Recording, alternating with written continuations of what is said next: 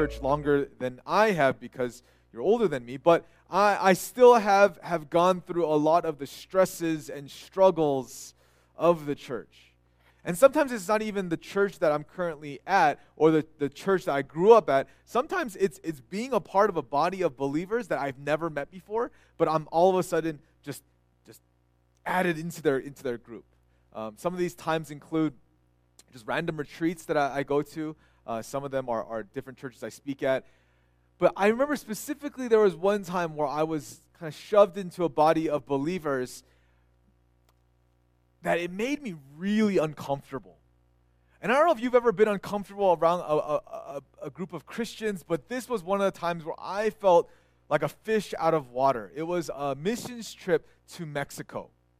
And it wasn't a medical missions like I was used to because my parents are doctors, and we would usually go to Mexico and provide medical care, and I would help with the lab or help with triage and help with just patients and keeping their kids entertained or whatever. This was a missions trip to build houses and to help renovate a church and to clean up the floors and to do all these things.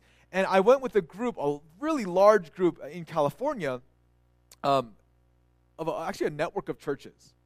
And these groups of churches brought their youth groups, and I wasn't a part of any of their youth groups because at the time I was living in Texas, and so I was really a fish out of water. I knew no one there. Everyone there was absolutely new to me, and so I went into this group, to this congregation of believers, of Christians, and then they began to have worship, and their worship was different. And again, these are kids from California, and I was thinking like they're Korean Americans like I was, and I grew up in California, so how different could it be? But let me tell you, when I say it was different because it was chaotic. It was crazy. It was like they had music at levels and like decibels that were crazy loud, and these kids were super spiritual. When I I was a Christian my whole life. Like I was a Christian since I was 5 years old. I grew up in this church. These kids were super spiritual. And basically they would go up to anyone during, like when people were still singing, they would go up to you and be like, "Hey brother, I got a word for you." And I'll be like, "Whoa, what are we talking about?" They're like, you know what? You're dealing with some sin right now. You need to repent right now. You need to talk. And I'm like sitting there listening. I'm like, "Wait, you don't even know me. You don't even know my name. What are you saying to me right now?" And some people start to speak in tongues, and if you don't know what tongues is, I don't either really. But anyways, they started to speak in tongues. They started to go kind of crazy. There were kids that were falling on the floor. There were people that were convulsing. There were kids that were dancing that it wasn't really good dancing, but they were just going crazy and wild. And I don't know, but I was just like silently sitting there praying, like, "Lord, let me out of here. Like this is crazy. Like, God, what is going on?" And I don't know if you've had a similar experience. I don't even know if what I'm saying to you hits or resonates because, again, it was shocking to me, and I hope not to shock you necessarily. But what ended up happening was I realized what they were emulating was what they called spiritual gifts. And I realized last week we talked about divisions in the church. And I want to talk to you kind of about a sensitive topic. And I'm not trying to offend anyone. I'm not going to. I hope I'm not offending anyone. But it's something that in my life I realize has caused so much division within the church. And not only our church, but today we're going to be reading from 1 Corinthians again. And Paul's talking about how the same thing created divisions in the churches that he was ministering to. So if you would open up your Bibles with me to 1 Corinthians chapter 12, we're going to be starting from verse 1. But really what Paul is addressing today, what I want to be talking about today, is how spiritual gifts, in whatever manifestation they come in, whatever type they come in, they are meant for the good of the body. They are meant for the good of the church. But many times they can be misused. And when they're misused, it causes a lot of problems, a lot of issues. But what we have to understand is because the God we serve is the one giving the gifts, that he's also the one that can remedy this. He can solve it. He can bring about more unity even despite these divisions. Again, this is really where I I haven't had a chance to really sit down with a lot of you and talk about your context of what spiritual giftings you've witnessed in your life. But again, I've kind of seen it all. I've seen even those pastors come into church and they're the guest speakers and they're the ones that they're able to point out specific sins in your life and tell you, you need to deal with this. You need to make sure you're doing this. I've had people come and pray over me and they had words of prophecy over me and tell me like what God is going to do in my life. And again, this isn't to say that it doesn't exist. I personally, I believe that there are times where these men of God were able to pray over me, and what they prayed was absolutely right. It was exactly the word I needed from God. It was pertinent, it was biting, it was to the core. Let me make it very clear. I believe God speaks to us here and now. I believe God is still able to do these miracles, to do these supernatural acts. But what I do also understand is that as human beings, we misuse the Word of God in many ways. We misuse what God has given to us as a gift, as something to encourage our faith, to encourage our body, and we twist and manipulate it for our own good. So before I continue, let's read what we find in 1 Corinthians chapter 12, starting from verse 1. It says, "Now concerning spiritual gifts," and hold up right there. That word spiritual gifts actually in the Greek means spiritual ones. And so we don't know exactly what he's meaning. The interpretation I like is gifts, but it does add this layer of a spiritual person. So now concerning spiritual gifts or these spiritual people, brothers, I do not want you to be uninformed. You know that when you were pagans, you were led astray to mute idols, however you were led. Therefore, I want you to understand that no one is speaking in the Spirit of God ever says Jesus is accursed, and no one can say Jesus is Lord except in the Holy Spirit. Now there are a variety of gifts, but the same Spirit. And there are varieties of service, but the same Lord. And there are varieties of activities, but it is the same God who empowers them all in everyone. To each is given the manifestation of the Spirit for the common good. For to one is given through the Spirit the utterance of wisdom, and to another the utterance of knowledge according to the same Spirit. To another faith by the same Spirit, to another gifts of healing by the one Spirit, to another the working of miracles, to another prophecy, to another the ability to distinguish between spirits, to another various kinds of tongues, to another interpretation of tongues. All of these are empowered by one and the same Spirit, who apportions to each one individually as he wills. Okay, so we're going to tackle this as faithfully as we can. And the way that Paul begins this is by saying, all right, we're going to be talking about spiritual things. And we're going to be talking about spiritual people. We're going to talk about spiritual gifts. And the way that he begins this is by saying and reminding them of their past and how before they knew Jesus, they were interested in all of these, what he called mute idols. That when they were pagans, instead of worshiping a living and active God, before they were worshiping mute idols. And they were probably doing these ceremonies, these celebrations, these feasts, these activities to experience a God that wasn't there. This is what they did when they were pagans. And I don't know if you know anything about pagans, but generally what I think when I think about pagans are a bunch of people who are doing like a seance, who are doing like a ceremony to invoke the spirits, to invoke some kind of supernatural thing. And so Paul is reminding them that that's where they came from. And then he explains that don't worry. Hold on, don't worry. When it comes to these spiritual things, when it comes to these spiritual people, these things that happen, if it's from God, if it's the Spirit of God, they will be able to say, Jesus is Lord, and they won't be able to say Jesus is accursed, that Jesus is cursed. All right, so that's where we have to begin, those first three verses. And the funny thing I see about the way that this text is handled in the church, it's handled as if we have an expertise in it. And so what I've seen, even in groups and churches, when it comes to this passage, is that people just begin to start sugarcoating everything that they do in the name of Christ.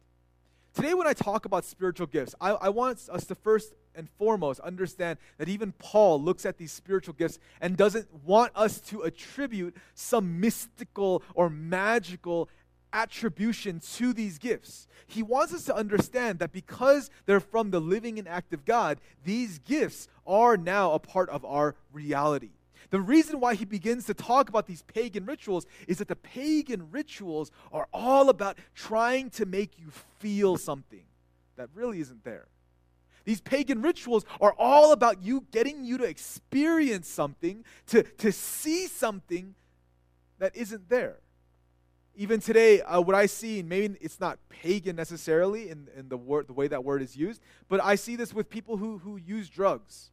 They use psychedelics. Is that they want to have a religious experience, a spiritual experience to something that isn't there. And so in order to invoke that, they take drugs, they take LSD, they take mushrooms, they do something in order to experience something because we desire to experience the spiritual. What Paul is saying is that, yeah, I get you are doing that, I get you're doing these things, but that's in your old life, and you understand all of those things are mute. Now we're serving a God who's living and active. These gifts are a part of your reality. They're not fake. These are from God. These are from the Holy Spirit. And so the first way you're going to interpret it, you're going to understand that it's genuine, that it's real, is that the person and the gift is going to be proclaiming that Jesus is Lord. And that Jesus is not accursed. That it's not going to curse Jesus. It's not going to tear down his name. It's going to lift him up. It's going to put him in the position that he is worthy of. And it's funny, the way I see this being used in the church is almost the exact opposite. I see people, and last week we talked about gossip a little bit, but I see people who take this gift, the gift that God has given them, and I'll explain what that gift is. And they take it and they begin to go to everyone. They begin to whisper and they begin to say, "Hey, did you hear? Sally got a face job, like she got a nose job. We need to pray for her in Jesus' name. You know, like because we love her and we care about her. Hey, did you hear? Did you hear Kim? She has marriage problems. We really need to pray for her. Don't tell anyone, but we need to pray for her. Did you hear about that guy Jim? He's not doing so hot in his job anymore, is he? Yeah, I overheard some of his coworkers say that he may get fired. We need to pray for him." And we see this time and time again with gossip, is that we know it's gossip, we know it's sin, we know it's bad, but what we do is we say, "Oh, no. But as long as I'm doing it in Jesus' name, as long as I say I love Jesus, it's for him, it's okay, right?" It becomes a spiritual gift. Let me explain to you. If you are prone to gossip, if you are the one that when I'm saying this, it's kind of making you uncomfortable. You're like, "Oh, that's so me. I'm the one who does that." You know what your gift is? The gift that God has given you? It's the gift of intercessory prayer. The gift that God has given you that you need to begin to practice and develop is a gift that you are concerned with the plight of others. You are concerned that they aren't doing well. And instead of spreading gossip, the goal that I would have for you is to start a prayer meeting. And it really doesn't become a place where gossip even can exist, because what you're doing in that scenario is that you really are proclaiming Jesus is Lord. Jesus is my Savior. Jesus is able to act and operate in this reality that we live in. And what I end up seeing is, I know it gets attributed a lot to women, but again, gossip happens even amongst men. What I see is that God has given us gifts, and what we do, instead of actually using them as spiritual gifts, we take the gifts and these desires that God has placed on our hearts, and we create them into mute idols. We make them into something that they're not supposed to be.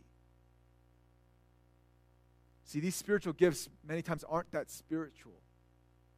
I think there are a lot of gifts that a lot of people have and that we don't fully understand. I see one as the gift of generosity. I think generosity definitely is a spiritual gift.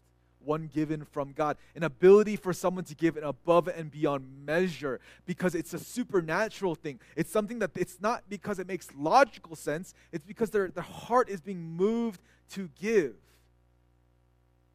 But what I've seen many times is that the gift of generosity isn't pointed to give God the glory, but sometimes it's pointed backwards and said it's about me. If you leave today without understanding one thing about what I'm talking about, because spiritual gifts is not in your realm of understanding or it's something that you've never heard about, that's fine. But what I want to explain to you today is when it comes to the gifts that God has given us, the talents, the attributes, the abilities that God has given us, there's two ways in which we can use it. The first way is unto the glory of God, proclaiming that Christ is Lord, and that's why we're doing what we're doing. And the second way is saying, I am Lord. I am the one that needs all glory. I'm the one that wants to get all the attention. I'm the one who wants all the credit. And once we understand that that is the two distinctions of how these spiritual giftings work, what we see is this. When a spiritual gift is being used to give glory to Christ, to give glory to God, not for myself, but for Him, not for my glory, but for His glory, not for my worship, but for His worship, what we begin to see in the church is unity, it's healing, it's miracles, it's power, it's growth. What you see is health just being infused with the body because these gifts are being used unto God as they are intended. But if we begin to use these gifts and we do it for ourselves and we say it's for me, it's because I want to feel good, it's because I want to do well, it's because I want to be noticed, it's because I need power, I need authority, I want to be able to do all these amazing things, the church begins to decay. It begins to break. It begins to divide. There grows out of it a virus, a disease that spreads. Going back to that group in Mexico that I was worshiping with, that I was doing missions with, not without putting an indictment on them, just I want to explain to you how I felt on that trip. On that trip, I felt so alone because I didn't have any of the gifts that they had. I didn't have any of the abilities or talents. I wasn't in their groups, and so I was so ostracized from the main group that I just felt like a fish out of water. But more than a fish out of water, I felt like a loner. I felt so alone. Because all these people, they were doing all these cool things. They were doing all these amazing spiritual things. They were being such a spiritual group, and they all see, this is the thing. This is the hard thing about this. They all were doing it in the name of God. They were all doing it for Jesus. They were singing songs. They were jumping up and down, singing songs unto Jesus. They were so on fire. They were talking about just what they were going to do for the Lord and all these things. But you know what they did? And it wasn't just me that felt a little ostracized. There were other people that weren't as spiritual, I guess. That we all felt like we weren't included in the body. There even came a point where I really wanted them to pray for me. I wanted this prayer, and so I kind of was just waiting there. And I realized the pastor, he was just praying for the people that he wanted to pray for. And when he was almost going down a line, and when it came to me, he passed over me. And I was like, wait, what does this mean? Like, does God hate me?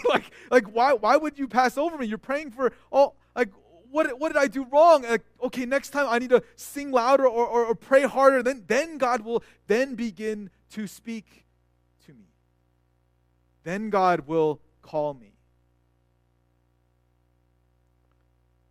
Many times when we're not using our spiritual gifts properly, what ends up happening is our church will naturally be amputated.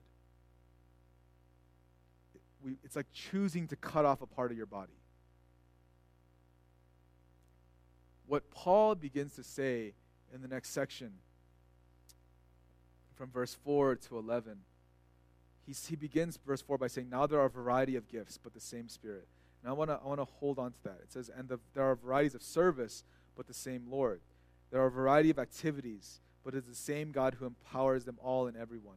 what Paul's message actually isn't to point out specific giftings among people.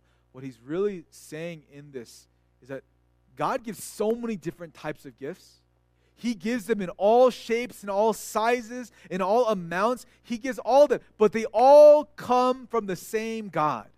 And so it's really Him who's giving it. It's really Him who's giving it unto you because He loves you. He cares about you.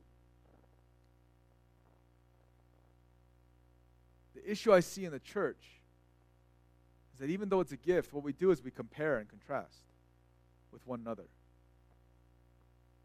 We look at someone and we're like, man, he's so gifted. We look at another person, wow, she's so blessed. We look at another person and we're like, man, his life is so much better than mine. And then what we're so prone to do is instead of understanding that, no, God is the one in charge of giving out these various blessings, of giving out these various talents, these gifts, these attributes, these abilities,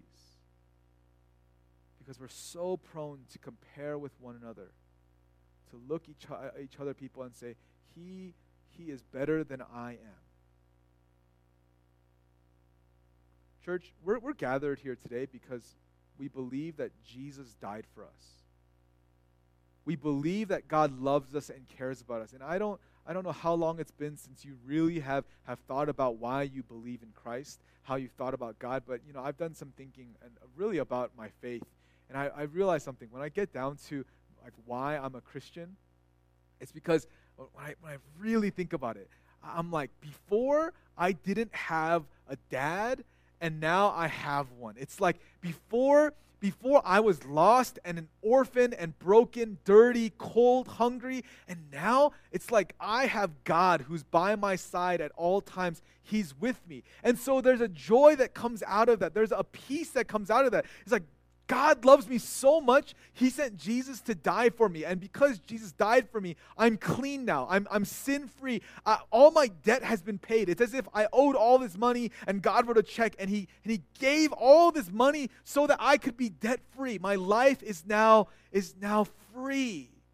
See, this is what the Corinthian church was experiencing, was this joy that God loves me so much that He sent Jesus to die for me. But there's a second stage to this. See, if you're an orphan, imagine going into a store, like a grocery store. You go into a grocery store, you're an orphan, and so you don't have any money, you don't have any ability to buy things, and so you have to learn how to just take and just run out. Now we're adopted. Now we're in God's family, and so God is the one who's like, here's my credit card. Here's some cash. Go inside and go buy what you need. And we look at that gift, and we're like, you're giving me an ability to buy food? And God's like, yes, you're my son. You're my daughter. Of course, I love you. I care about you. Here, go. Get something to eat. I love you.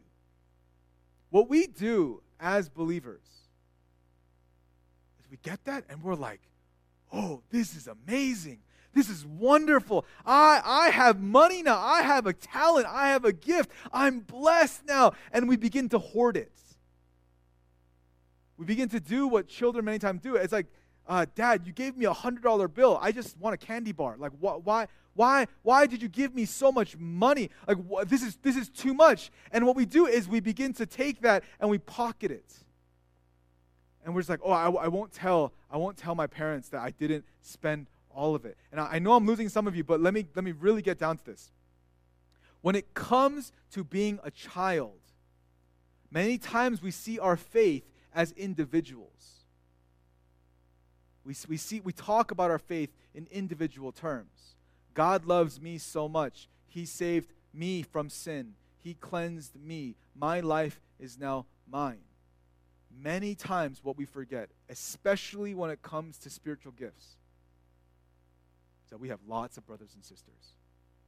We have lots and lots of siblings. See, I know we were orphaned. I know before you came to know Christ, your life was a mess. And now that you're with Christ, you want to straighten things out. And I know you want to talk in terms of individual, and you want to say, it's about me and God. It's about me and God, making sure that I follow God, and I know that He loves me.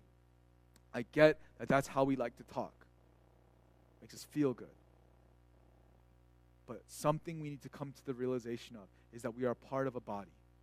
We have lots of brothers and sisters. And God is giving you a gift for your benefit. He's giving you abilities. He's giving you these miraculous things that you just can't explain how it's happened. That's the nature of the supernatural. You can't explain it. But it's meant to bless the body. It's meant to give glory to Christ.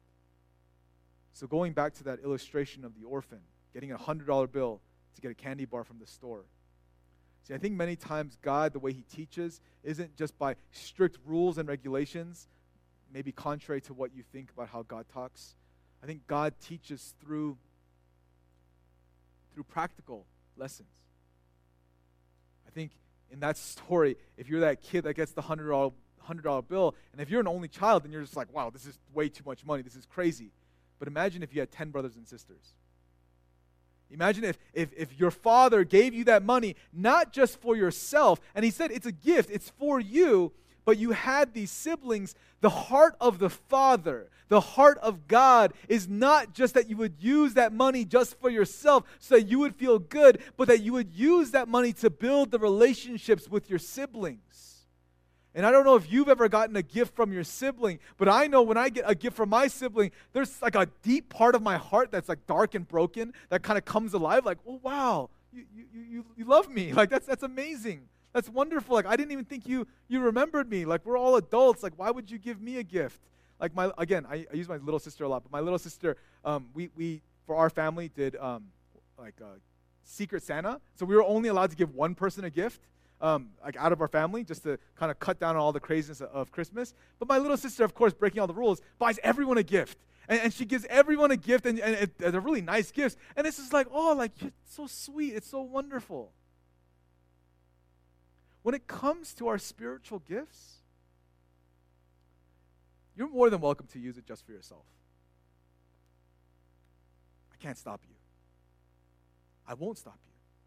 Because I know God loves you and he wants you to experience life to the fullest. And so, you know what? If God has blessed you with amazing talents, amazing gifts, amazing abilities, that's great. It's wonderful. But if you begin to use those gifts to bless the body, you're going to experience so much more joy than you've ever imagined.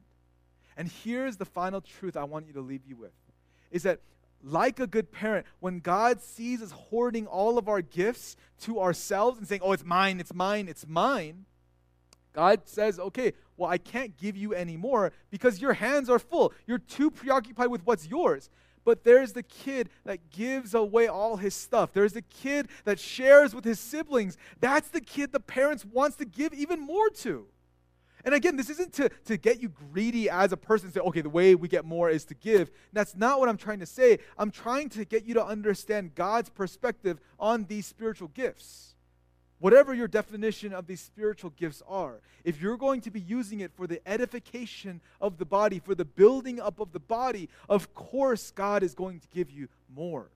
Of course God is going to bless you more. And again, this isn't a way for you to plan for retirement. This isn't a way for you to get a promotion in your job. I'm trying to explain to you the way in which we garner joy in our lives is understanding that everything that we have is from God and that we have lots of brothers and sisters around us that we want to give it to.